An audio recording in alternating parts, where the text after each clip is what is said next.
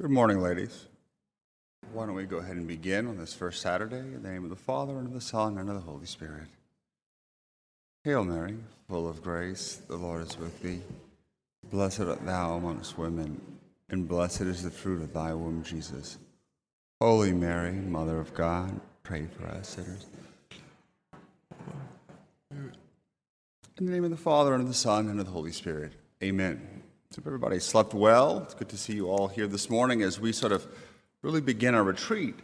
Last night, if you remember, we talked a little bit about the need for a renewal of Marian devotion. The Church, Our Lady, simply isn't loved and recognized as she probably ought to be, and that we need a renewal, not to go back to 1950, but to move forward in the 21st century. And so I said I was going to name sort of three characteristics or three essential elements that I think are necessary for the renewal of a proper devotion to Our Lady. And so today's talk, we're going to begin with the first one. We're going to look at all three today and then sort of wrap it up tomorrow. I want you to think of most images of Our Lady you know, whether it be a picture or a statue or an icon. Of course, some very, very beautiful ones, like the beautiful one we have in our church today of Our Lady of Mount Carmel. And they inspire devotion. You know, I lived in Italy for a while, and you go to these churches with these magnificent paintings by Michelangelo and Caravaggio, but everybody was around one tacky statue of Our Lady, and they're lighting candles to it. And again, we don't really care about the artistic value, but it's the devotion, it's the love for Our Lady. It points to something greater. But the truth is if you really focus on most of those statues and those images, what are you going to notice, or what will you recognize? And again, as I'm going to say throughout this whole entire retreat, I'm not trying to make critiques. I'm not trying to say we throw out tradition. But I just want to notice certain things.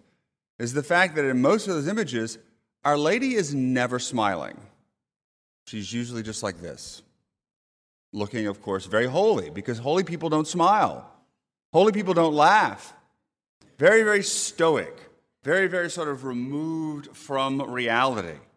And it's always sort of in that same very devout pose. Even think of Our Lady in the Immaculate Heart. She's got her heart coming out of her chest and some roses around it. This is not realistic.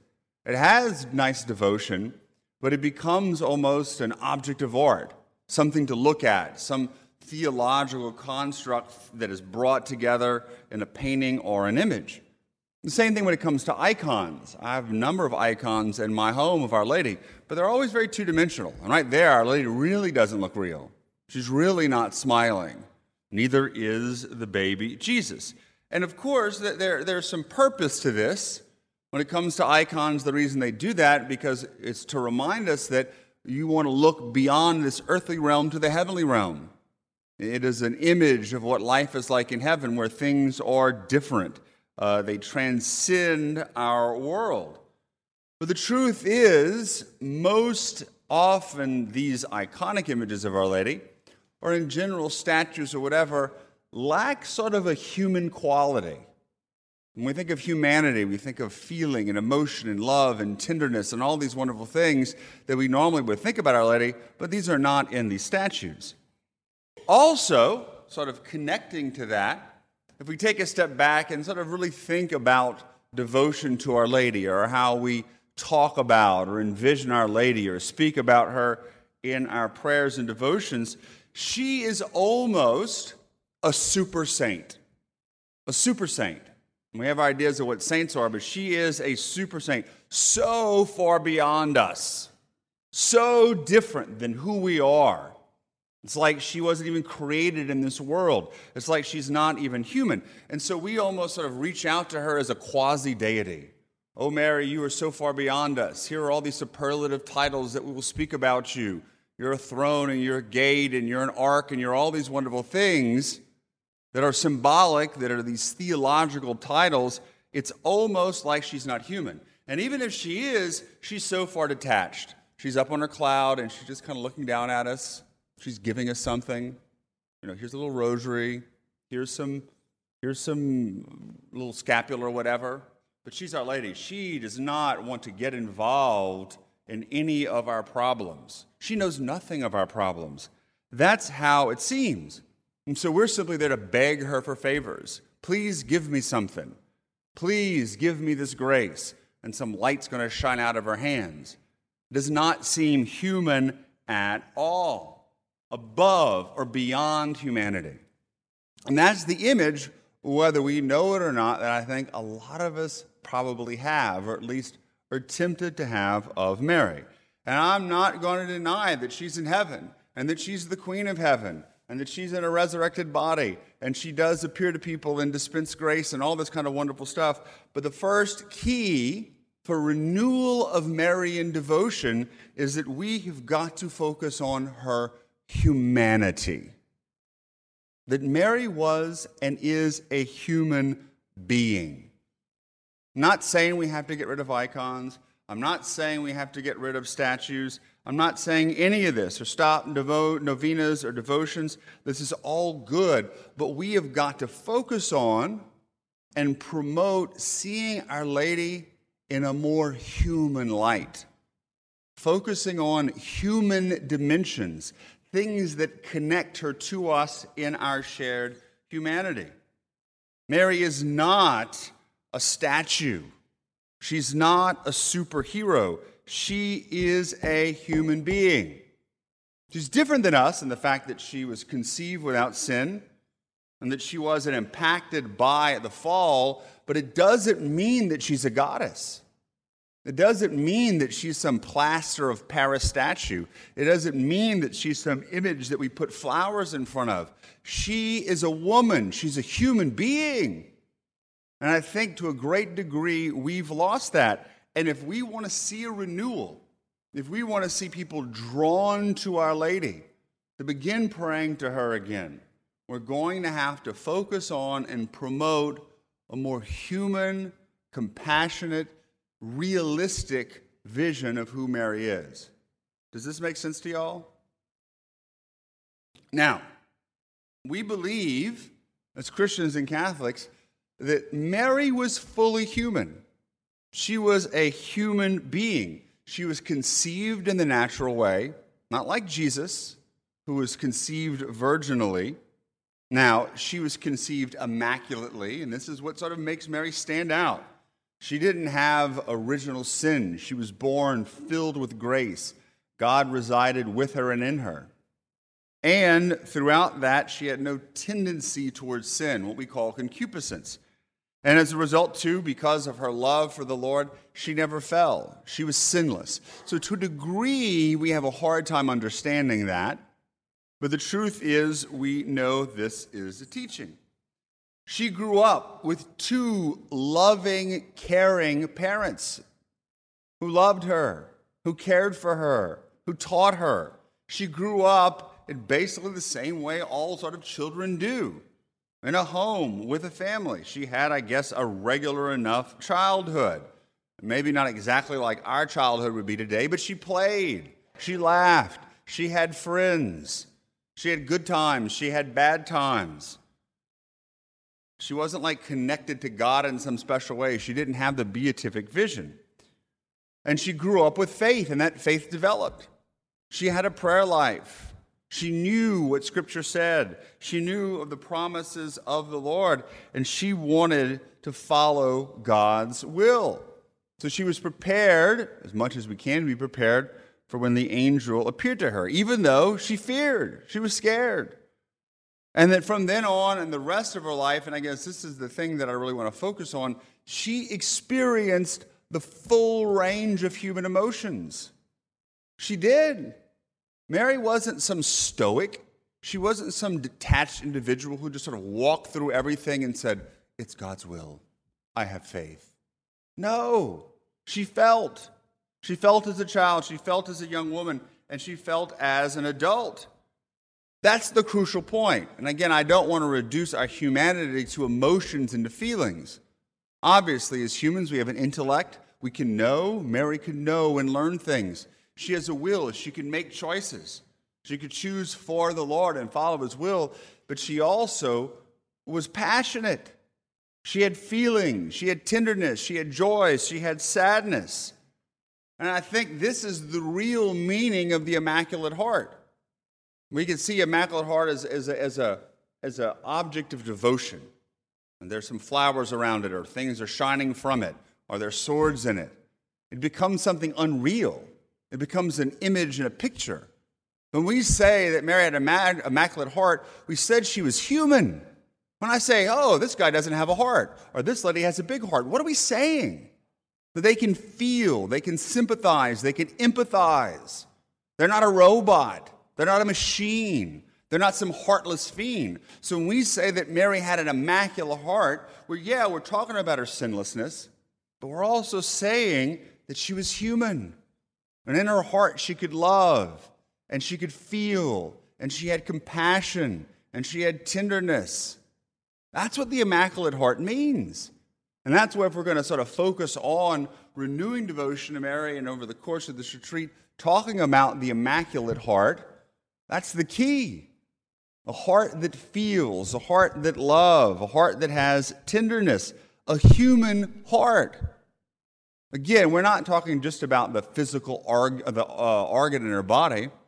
We're talking about that capacity to be human, the heart, which lies at the middle of who we are as human beings, created in the image and likeness of God.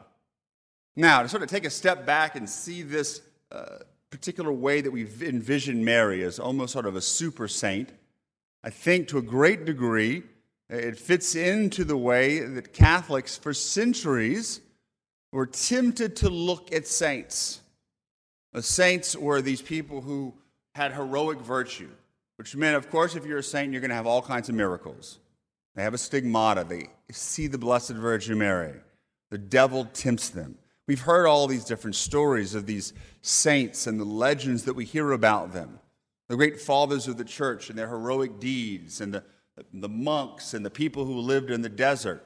Saints became extraordinary. They had incorruptible bodies. They worked miracles. And I'm sure this is all true. And this is good, and we need saints like that, these saints who are the prime numbers. But the truth is, we've seen a shift, thankfully, in our understanding of sanctity and what it means to be a saint. Our hagiography, it's the study of saints, isn't all about miracles and Padre Pios and St. Francis's and these people who did these outstanding things, because we look at them and we can, in a certain sense, admire them, but they become superheroes. They become sort of out of touch with the reality. There's not the way that we can really connect to them. But this vision of sanctity began to change about 100 years ago, probably about 120 or 130 years ago. Anybody care to say who it began to change with? St. Therese, right there. Even though she looks like she is staring into space right now.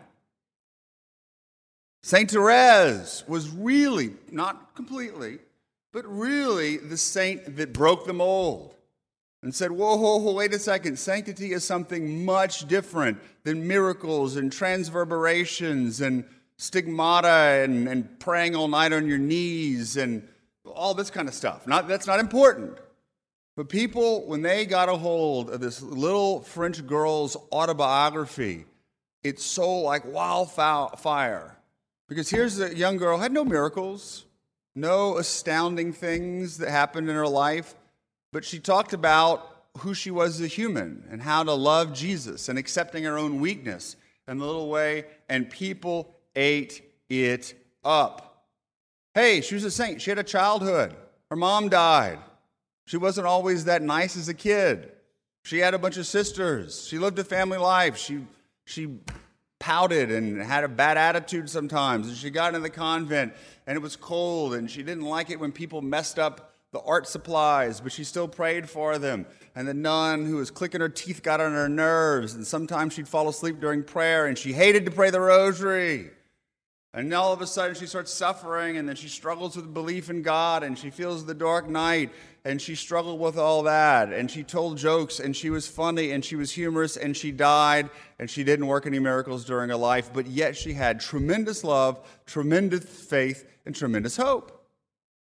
And so people love that. Oh, I think I can do this. This is something that's possible. She put a new vision of what it meant to be a saint, but she showed us what it meant to be human. Why? Because the first time in a long time, I'm not saying forever, here's a saint we can connect to. We feel that she can sort of feel our pain. She can understand what we're going through, and we can understand what she's going through. Unlike all these other saints, you read these saints that all work these miracles. They don't understand what I'm going through. They obviously never struggled. And I think it's the same thing that a lot of us sort of envision in Mary.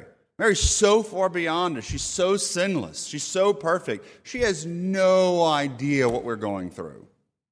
No idea of the struggles that we have. No idea of the trials of faith. And so people became connected. And so what we saw in the 20th century was a shift, mainly because of John Paul II and his choice to start canonizing and beatifying people who were saints from a different view. Now, granted, he canonized and beatified people like Padre Pio, but also beatified and canonized a lot of lay people, people who lived ordinary lives, people that we could connect to. And I go down the list of saints that I think that become very human, saints we have photographs of, saints we have videos of, saints that we know, and we know their stories, and their stories aren't painted with a bunch of miracles, but they're ordinary human lives. We can think of Mother Teresa, St. Therese's folks, Louis and Zélie Martin, Pier Giorgio Frassati, St. Gianna Beretta Molla, the doctor and the mother who lived in the 60s, the children of Fatima. We go down the list. These are real human beings who strive for sanctity but still struggled and loved and had joys. You think of Chiara Luce Badano, this young girl. She's just a couple years older than I would have been. She was cute. She liked to play and have a good time and tell jokes, but she got cancer and died, but she still loved Jesus. All of a sudden, we could connect with saints. Holiness became something a little bit different. We saw their humanity. We saw them as more human, and they could connect to us. And this is what we need with Our Lady. This is what we need with Our Lady because, at least as I've seen it, it really hasn't begun to happen. In certain areas it has, and when it has happened, people have connected. What do y'all think, ladies, in your mind at least, is the best artistic, religious, devotional depiction of Our Lady in the past 25 to 50 years? I have my own opinion. What do y'all think? Anybody want to guess? I think it's the depiction of Our Lady in Mel Gibson's Passion of the Christ. People remember Our Lady from that movie because she was human. She was real. She joked. She laughed. She suffered. She wasn't floating in the clouds. You know, for me, that image of her, she got blood on her face and her hands. She was human. She struggled. And the way that Maya Morgenstern, a young Jewish woman, actually portrayed her was so human and so real. And I think if you ask most people, what do they remember about that movie besides the horrible blood and all that gross stuff, is the portrayal of Mary. That's a Mary I can connect to. That's an image of Our Lady that I can really, that could understand what I am going through. So I think that's a good start, to understand and imagine that. And so, as I said yesterday, I do not have any solutions of how to do this. I could say the first key for renewing Marian devotion is going to have to be a deepened understanding and appreciation of humanity. And I can say, I think, where we can start. I think we can start with, as is going to give you evidence that I'm not saying at all, I want to be accused of throwing out devotions, is meditating on the Rosary. The Rosary is central to be able to do this. So think of it. Let's think of all the mysteries of the Rosary. So you have the joyful, you have the luminous, you have the sorrowful, and you have the glorious. Okay? We all know what they're about. But the joyful and the sorrowful are different than the other ones. Why? Because joyful and sorrowful are the only two that can describe how humans feel, emotions that we have. You could say, oh, you look luminous. But we would never say, I feel luminous. It doesn't touch the heart. It touches the face. Oh, you look glorious. Again, that doesn't touch the heart. No one ever says, I feel glorious in my heart. But we do say, I feel joyful. It describes what's going on in our hearts. I do say we feel sorrowful. It describes what's going on in our hearts. And so what happens is we, though, forget this. And I'm not saying this is wrong either, when we apply these titles to the different parts of the rosary, we think, oh, these are joyful events. These are sorrowful events. These are luminous events. These are glorious events, to look at the events that we meditate on. But the real key here, I'm not saying we can't do it for the luminous mysteries or can't do it for the glorious mysteries, but for the joyful and sorrowful, it describes what's going on in Mary's heart. It describes what she's experiencing as a human being. And so if we want to really begin understanding the humanity of Mary and promoting that, I think the rosary is where we begin. And again, I'm not trying to say that emotions define who we are as humans, but it does adequately represent and talk about what's going on in our hearts and Mary's immaculate heart. And it's something that we can connect to and something we can talk to other people about and something we as humans and Catholics in the 21st century can understand. And so my encouragement is to begin praying all of the mysteries, but at least those two, from the perspective of trying to understand what Mary felt. I even begin by saying, Mary, I want you to let me know what you felt. What was going on in your heart? So not only do we meditate upon it, but as we're going to see in the next talk, hey, Mary, share this with me. All right? Let me know what you were feeling. Help me to empathize with you. So what we're going to do, sort of very, very briefly, is go over the mysteries and the joyful mysteries and the sorrowful mysteries to maybe give you a couple little seeds of contemplation for your own prayer and trying to go deeper in understanding the humanity of Mary. And so we're looking here at what is going on in Our Lady's emotions and her humanity in her Immaculate Heart. First of all is the Annunciation. The joyful mysteries. All of a sudden an angel appears to you and the Spirit descends upon you. Imagine the joy that Mary felt. Imagine what she felt in her body as the Spirit descended upon her and she heard these words. The angel spoke to her and she didn't die. The joy, wow. What a blessing. I don't deserve this. It's like if somebody chooses you for something special and you know you don't deserve it.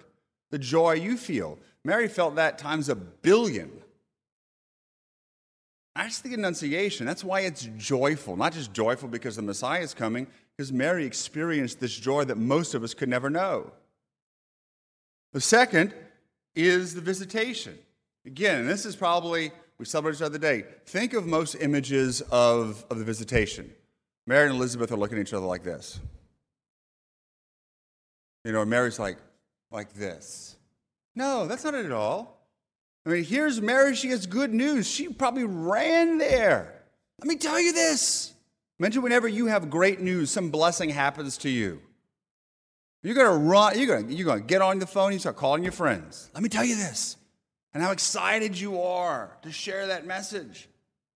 Today in our diocese, the guys who are getting ordained are going to announce where they're going. I know those dudes are so fired up to announce it. They're so excited to tell people because this is good news. This is the best news ever. I happen to be the mother of God. And so she felt this tremendous joy. And then seeing her cousin embracing her. That's a joyful mystery. But most of the times we think of it, we don't think of it that way at all. Oh, look, John the Baptist is sleeping. There's Mary. She's rambling on with this long prayer. No, it's joyful. The Nativity. It was the same exact thing. What do we think of when we see pictures? There's the little baby Jesus, and he's there, and he's glowing. And of course, and Mary's like this, and Joseph is like this, and everybody's like that. And I'm not saying they didn't contemplate and pray, but it's the joyful mystery. How many mothers? Name me one mother.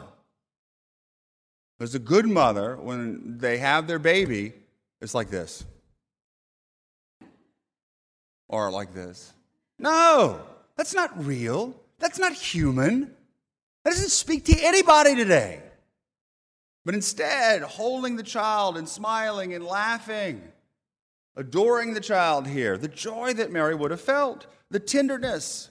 I mean, I think this is a big part when it comes to this image of Our Lady.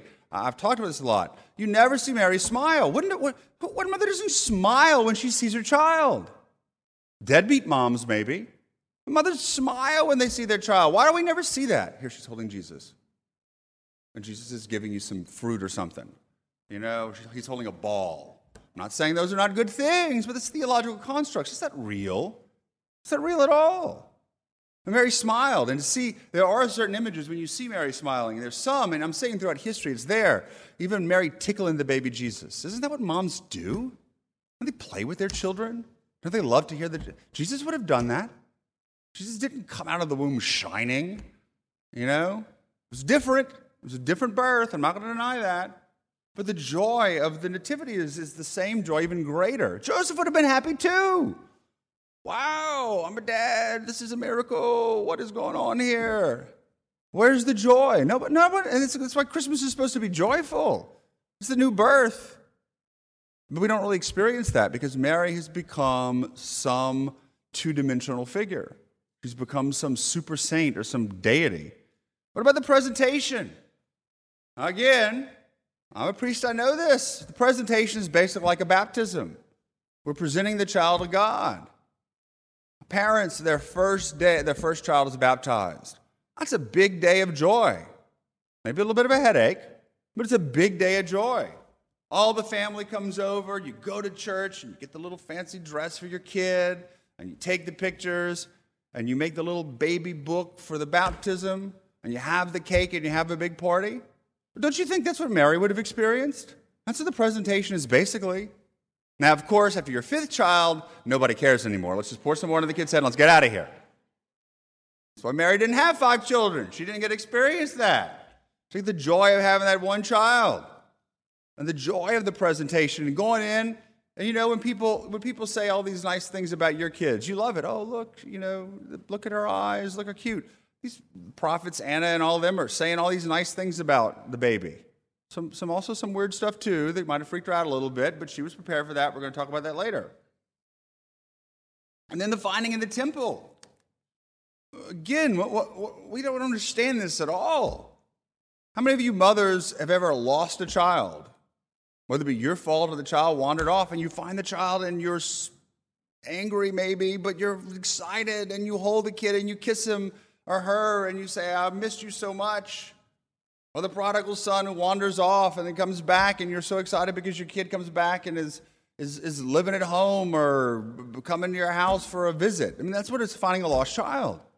Isn't that what it's about? Isn't it a joyful thing we celebrate? Lord, son, I thought I lost you for 3 days. What were you doing? But you know what? I'm glad. Dad and I missed you. We didn't know what was going on. We were so joyful that you are okay. That's the human emotion. I think y'all all can understand all of these things, particularly if you're mothers.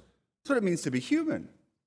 So I think going deeper into those things will help us better appreciate the joyful mysteries and see Mary's humanity. It's not like Mary's walking, son, you've been gone for 3 days, but I'm happy to have you back. No, it's not what it's like at all. But that's why no one responds, because we're living in an age that's different than it was 100 years ago. I'm not even saying they appreciated that back then. But we got to respond to what people, that human, that speaks to the heart. What about the sorrowful mysteries? Again, so often we can focus on Christ and his sorrow, and that's what we normally do, because he's sort of the central figure. But the joyful mysteries, Mary is the central figure. Here, Christ really is the central figure, but Mary is there too. The sword's going to pierce her heart. She's going to experience sorrow, the sorrow of a woman, the sorrow of a mother, the sorrow of a human being. So the agony in the garden, That sorrow that Mary knew this was all beginning, and then Jesus going out to the agony of the garden. I learned this the other day, that when the Passover started, if you were a Jew, you could not walk outside of the walls of the city. But the Garden of Gethsemane exists outside of the walls of Jerusalem. So Jesus was saying, I'm the boss here. I'm going to break the law. I'm going to go out there and pray. But Mary couldn't have done that. She had to stay within the city walls. She wanted to be with her son, but he was alone. Imagine if you know your son is out there alone and lost and suffering, what a mother feels. Mary would have felt that deep connection. And again, this is why I think that the Passion of the Christ becomes very important for our meditation. The scourging of the pillar, even though I think in the Passion of the Christ was a little bit much, you get some idea of what Jesus went through. Imagine you as a mom watching your innocent son have to go through that. And that's what Mary witnessed. She was there. She wasn't like, I'm going to stay at home and pray the rosary when my son's getting beat. No. She was there, just like any mother would be, wishing she could take on his suffering and witnessing this and listening to the people make fun of him. I thought probably one of the most powerful images in that movie, besides the one when Jesus is in prison and Mary can kind of feel him through the ground. She could sense where Jesus was. It was like a mother can sense the son. Was ever she was wiping up the blood. Do you know that? It's a powerful image. That's the connection. That's human. And the pain she was feeling. The crowning of thorns. How many of you have ever had a child who was ridiculed or mocked when they were young? They were left out of things. Nobody paid attention to them. They weren't invited to Christmas parties or birthday parties. They were the last kid picked on the team, whatever it is. Your heart goes out to your kid like that. Now, granted, you probably want to go beat up those other kids. Mary didn't. But she could feel what it's like to see people making fun of her son, laughing at him. And again, in a culture today where we make fun of people on the internet and we go on Twitter and we say all these horrible things, there are people who are really hurting. And that's what Our Lady's feeling. Of course, carrying the cross. And again, the film did a great job of that. Mary sort of following along, trying to see her son. The panic and the sorrow, trying to see where Jesus is and to see him fall and to encounter him and to see the blood on his face, wishing you could be there. What mom wants to see a child suffer like that? None do. You are going to have a much better understanding of this, and this is kind of the point I'm going to be getting to the end, than I ever would. You're mothers. Most all of you here are mothers, or at least I imagine are grandmothers or something, and you have children. You know what it's like to have a mother's heart. I don't. I'm a father. It's a little bit different. But to watch that son suffer, and then, of course, the crucifixion. You know, for mothers who've lost their children, to know what it's like to have a son or a daughter who's died, the pain that's there. That's what Mary felt. And she was there the whole entire time, like a mom sitting by the bedside of the child dying. And I've seen that. You know, mom will stay up 20 hours a day, get a couple hours of sleep, eat a little bit, and to make sure they're there until that child dies, won't leave the side. That's what Mary is. It's not like, you know, you see these images, and I'm not saying there's anything wrong with them, but Mary's like this at the foot of the cross. That is not how it was. She was dirty. She was sweaty. She was bloody. Hey, that's what it's like. That's what it was. And I think that's what we can understand with the sorrowful mystery. So, this is what it means to sort of connect to the Immaculate Heart of Mary. Not as a thing, but as a real human heart. Hearts like we have. And so understanding this deepened renewal of who Mary was as a human being, experiencing the full range of emotions, it can extend out to some other things. And I'll give a few final reflections as we close up. I think the humanity of Mary also extends to the humanity of the Holy Family. In my 17 years as a priest, without a doubt, the homily that I've gotten the best response from is one I gave several years ago on traits of the Holy Family. Most of us, when we look at these images of the Holy Family, we think that it's a monastery. It wasn't. It wasn't a monastery. I'm sure they prayed sometimes, but you know, Mary had to cook. Jesus played. He had to study. Joseph had to work. There was joy there. It was a Holy Family, but we know what we see in our own families when there's that joy and that happiness and that solidarity as a family. Well, it's going to be in the Mary's Holy Family too. It's not like a monastery. It's not like cut off from the world. It's not what holiness is for us today, and we understand that.